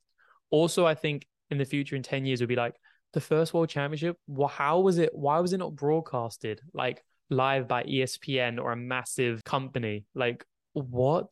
I think that will also be a big thing in 10 years time. I think it really is like, it's going to be a reference, but I also think it's going to be like an unfair reference. Like so much of it is just like how many, like like both from player perspective, like, oh dang, I should have done this content. Oh, I should have done this. Or teams, oh, this didn't really work right. I think like we're going to look back at it and I think we need to look back with some grace of like, yeah, this is just kind of a first attempt. Yeah. I think again, we play games to 15. I think will also be a big one. We'll be playing at 12 in the future. So biggest surprise teams at Worlds, individual squad. Individual for me is probably like we mentioned before, 2 Australian teams getting to the round of 32.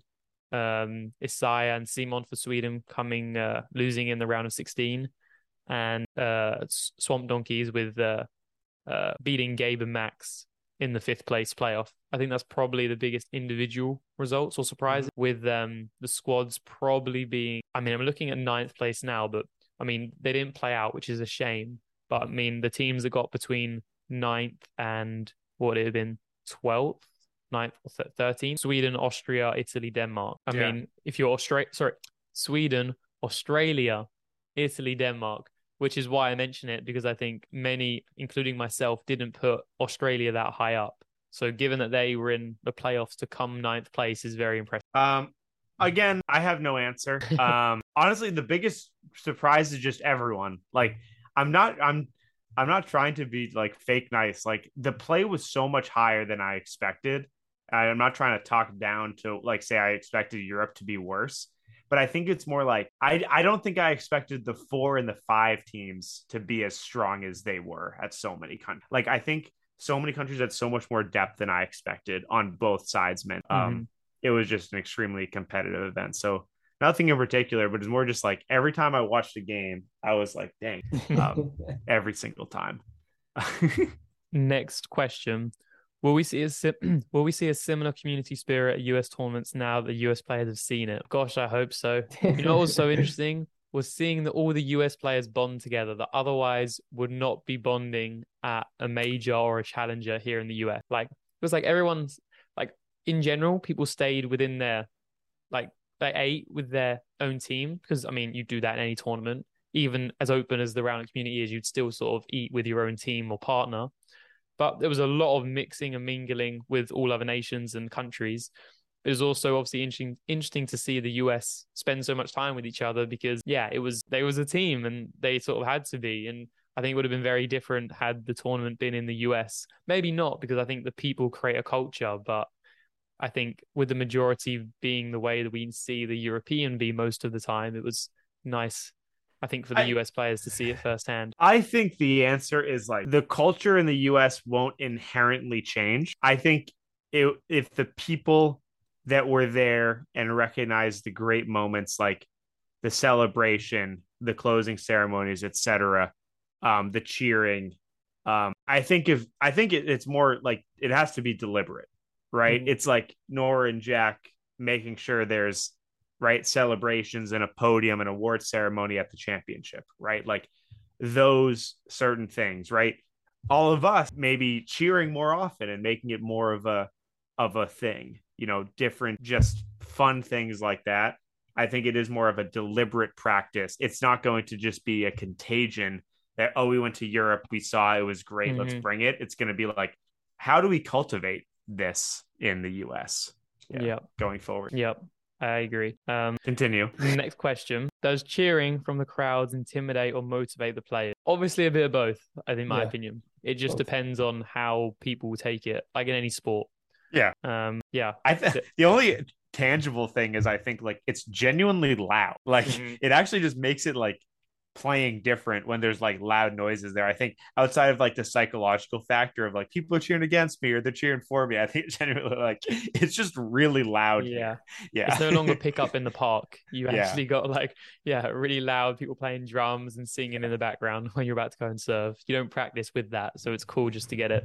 Obviously, some people handle it better than others. Did Worlds Games feel too serve dominated? Further rule or equipment changes needed? I mean, this is the thing that I would say about this, is that there was obviously so much personal connections to the games that even if a game was serve dominated or loads of double faults, you didn't feel it because you were so, personally invested to the players or the nation, which is different. Yeah. Whereas if you just saw 4 randoms play that game, this is, again, I think another perspective. If you just saw 4 randoms play that game that you just watched, didn't have any personal attachment to them, you'd probably say it was quite boring. Or a couple of, not all, but not all. I think in general, the level was great and it was like really interesting to watch, maybe because it wasn't as serve ball as we've seen challenges or majors in the US, because the average level of the tournament was maybe lower than, the pro standard in the US at a major. But, we just lost Gavin.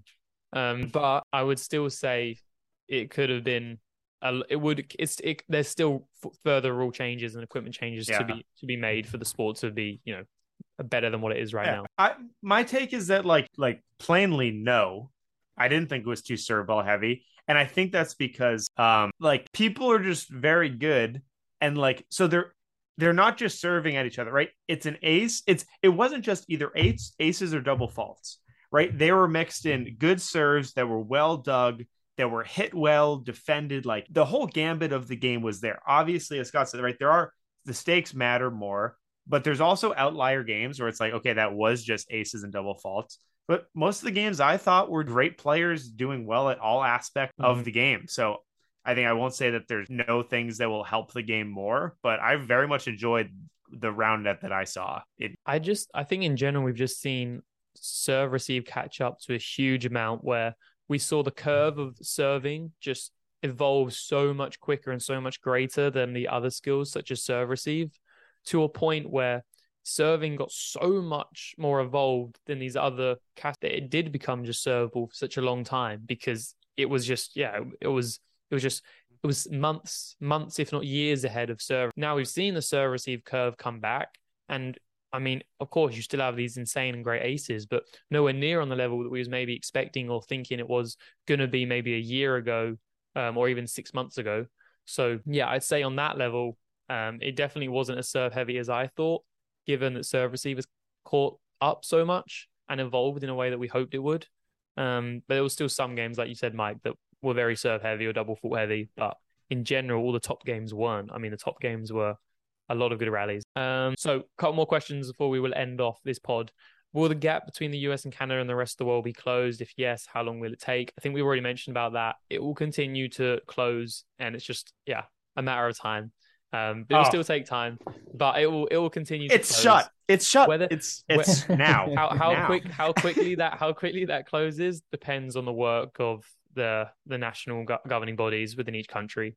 So yeah, where should the next Worlds take place? Again, Europe. So in my opinion, absolutely, logistically wise, it has to take part in Europe. If you think about all the countries that were there, 2/3 of them were European, if not more. So it makes it so much easier for everyone to be in Europe. I will defend. Some people might say that like the reason there were more European countries is because it was in Europe. I don't think that's necessarily the correct answer. I think Europe's is a big part of RoundNet. I think it was so funny to me that like it was Sunday after the tournament and like a lot of people were gone. And I was like, oh yeah, they can just like drive or fly home like today. Like they don't have this big journey, right? Yeah. So I think Europe, absolutely. I don't think in the US or Canada is a great option because I think it's really challenging. It's something that also exists in the college sphere is like, oh, it's in the East Coast every year. It's like, yeah, 90% of the college. And it's like, is it fair that the US and Canada and all these other countries have to travel to Europe again? And it's like, well, it's such a hard thing to think about. I think the answer is yes, put it in. But yeah, put it in Europe and then potentially after that, spread out, maybe have it in the US or Central America. But yeah, for the next one, in my opinion, it has to be Europe again, given it where we are in the state of the sport. Yeah. Then 2 more questions and then we are done for this episode. What do we think of the format? Do you think there should be any modifications in the tournament format and having mixed individual and then squad? What do you guys? Yeah, I mean, I haven't thought a whole lot about it because I enjoyed the format as a whole. Modifications, just I guess general way the brackets are put together and how the seating is done. I mean, there's tons of improvements that could be made all across the board, but I think there's very minor changes that would need to be made as it is. But I mean, I'd have to think more about it if there is different structure that we could enjoy more. Yeah. I think I love mixed, keep mixed. It can be its own separate thing. I kind of like just one team per. I just loved that focus of it. So I think keep that. As far as like overall format, I think the biggest thing is, does it go to, I guess 2 things, but I'll touch on one. One is like, is men's and women's combined and you're just one country? That's a bigger breadbasket that we can discuss later. But one I think is, do you like, right, the individual tournament, you crown a world championship, but the main purpose for most is to seed the squad bracket. So I think the question is like, is there a different way you could use to seed the squad bracket? Or is there a completely different tournament format in general? Right. So I think that's the biggest thing of like, does the individual stay? Is the individual important? I think that's a big part, right? What is the purpose of the event? Is the individual important? Do we just care about squads? Therefore, is individual tournament the best way to seed for that thing? It is, especially in this case. I think when we don't know how good the teams are relatively, but is there a different way to seed it, etc.? So that's my thoughts for me. I like the format. Again, I think it will depend on like what is the goal of the event and what do they want to crown at the end. I generally think it was great the way they did it for the first ever tournament. I don't think it could have gone much better. I mean, I understand it being a 15, but if it was 21, I think it would be better. But just in general, having the mix, then individuals determining the seeds for squads and having squads, I thought it was great. So yeah, if in the future, I'm not really sure how to improve it. I just think what they did for a first try was great. If it stays exactly the same, I wouldn't be mad. Yeah, right. Exactly. Yeah, exactly. So last question is, and I have a little analogy to go off this as we end, is which countries will make the biggest improvements from now until the next World Championship? Let's say that's within 2 years, like we're hoping it's going to be every 2 years. I have an analogy on this because it was really interesting to see the different styles of countries, but also see some of like how countries that maybe finished a little bit lower down really struggled with fundamentals at the tournament. Like, in my opinion, a game at the highest level, of course, looked very different to the game of, 25th v 26th in the group and in the squad bracket, that is, because you just, in my opinion, the best way I can put it is I just saw so many countries do overhand sets, like for everything. And if we're talking about just principles, overhand sets are just not good, like for so many reasons. Like I'll inject that I had some butter overhand sets this past weekend, but not recommended. I don't mind all overhand sets. I'm just kidding. I'll include Mike because he's incredible at everything he does. Yeah, thank you. Overhand sets, it just gives the hitter less time because the ball's not traveling down to come to your hand and then going up and down for the hitter. So giving them more time to actually read and hit the ball. It's giving them so much, less time because you're touching the ball as it's high. You're not letting it come low. You're touching the ball as it's high. And then as the ball's high, it's going from high directly to low towards the net. Whereas if you're saying underhand, you're letting the ball come from high, coming down to low, giving yourself more time to realize and your teammate more time to come to the net. You're then setting it from low and the ball's going low to high to low towards the net, giving the hitter so much more time to realize their options, get set up on the net, and then choose the best, shot given the set, right? It's just optimal. Like even if you watch a high level game, count the number of underhand sets versus the amount of overhand sets. It will be like 90%, if not 95%, if not higher. Mm-hmm. Anyway, my analogy is a lot of teams. I don't entirely agree with it. I saw it from honestly. A lot of teams, and especially those teams that maybe came outside the top 16. And my analogy is this: we haven't talked about Ryder for a long time because he's gone off Ryder the face. Who? Because he's gone from the face of round net, which, hey, I don't blame him. He's getting probably loads of money through golf and doing things he enjoys. Do whatever you want, right? But the analogy I have, take 2 riders before they ever touch the spike ball, round net ball, right? Whatever. You send one of them to Taiwan. This is no diss against Taiwan. It's just obviously one of the countries I saw do a lot of overhand sets. You send one of them to Taiwan. You send one of them, to the US and Preston, what he did and what he's done. Now, come back in a year's time. That one that went to the US and is with Preston, wow, came, the best player in the world within a year. You take the one that went to Taiwan, and he's probably the best player in Taiwan and a decent player. It would have been a decent player at Worlds, and him and his partner in the individual tournament would have done quite well. But I mean, he'd been nowhere near the level of the rider that went to the US. But he would have been a good player because his overall, athleticism is a good level and picking things up would have been good.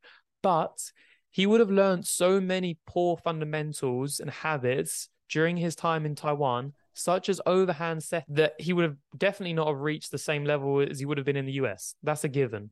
I wish you picked a country that didn't compete because now it's Taiwan catching strays. But no, I understand. No. I'm just kidding. Everyone knows I love Taiwan, and I spoke to so many of them. I love it. I'm just saying, and this is true, and they know this because I've spoken to many of them. They set overhand a lot, right? But now, so we've taken this rider that's gone to Taiwan for a year. We've taken this rider that's gone in the US for a year, and now suddenly we have a third rider, a third rider that's come onto the scene, and he has also now never touched a round net ball in his whole life. Now, if both of them go to the US, the the Taiwan rider that's been in Taiwan for a year and the third rider that's never touched a round net ball before, if you send both of those to the US, the one that's never touched a ball before after 6 months is going to be miles better than the one that now has in total a year and a half of round net experience under his belt. Why?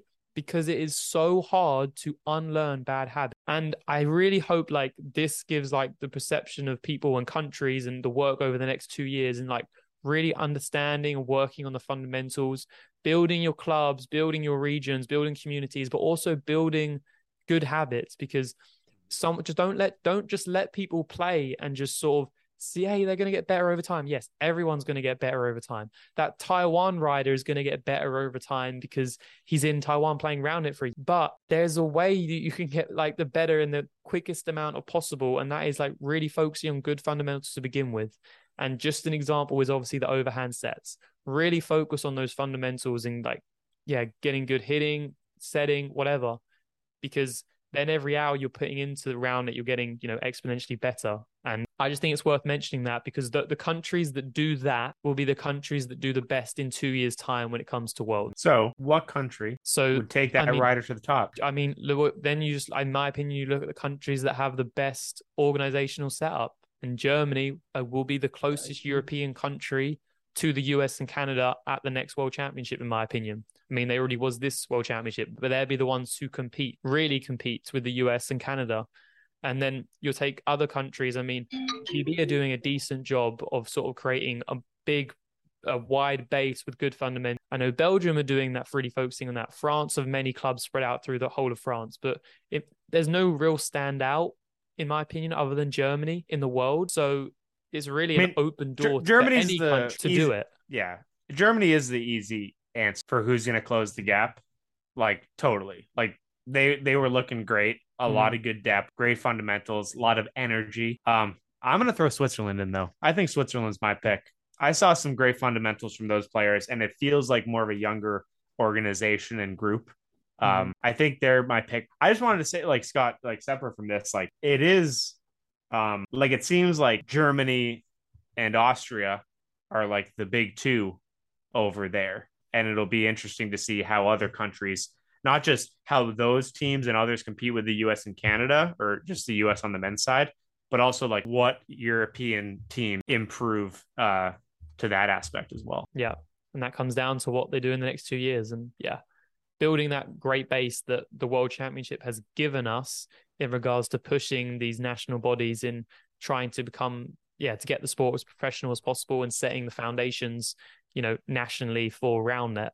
And it would be interesting to see, what countries are going to do the best job in the next 2 years to really make sure they're getting a lot of players in, but also giving them quality and giving the opportunity to get better, and starting clubs, starting local tournaments, etc., etc.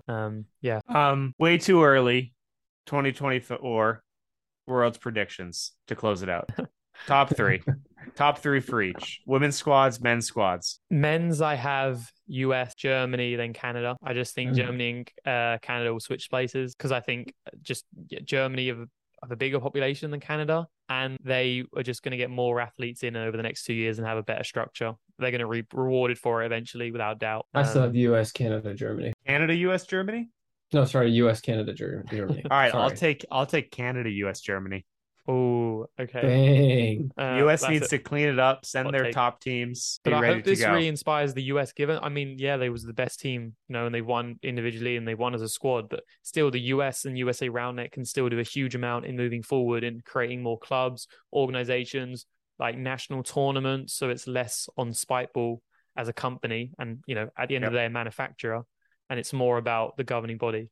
And then on the women's side, that's interesting. I can't pick. It depends. Is Laura still playing in 2 years? Yes, and she's playing with her rumored partner. That's all I can say. So I don't think the US take it in 2 years. I think it will be a European team without doubt. I'm putting that out there. Which European team? I'm not too sure. Whether that's Austria, Germany, Switzerland, France. I'm not sure. I'll pick Germany. Easy. I'm picking Germany. Yeah, I think it will be a top European team that win. I think the US will come in the top three.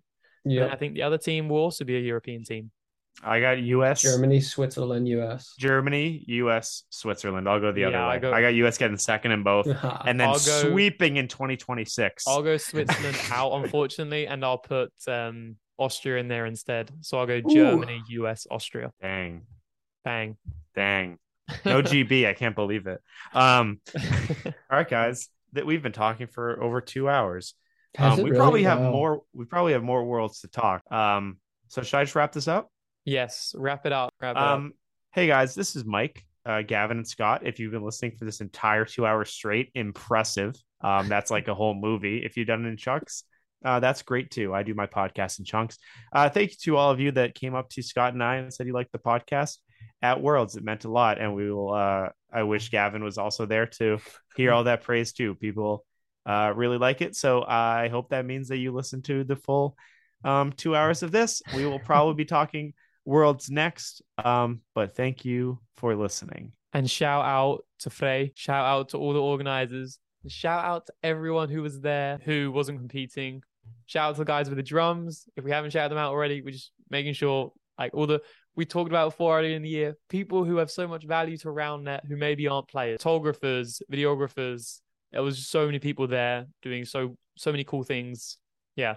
Yeah, we got to talk Worlds again because we got so much good stuff to talk about. We do, so, but yeah. Worlds recap part 1, part 2, part 1, part 2. Sorry. Cue the music.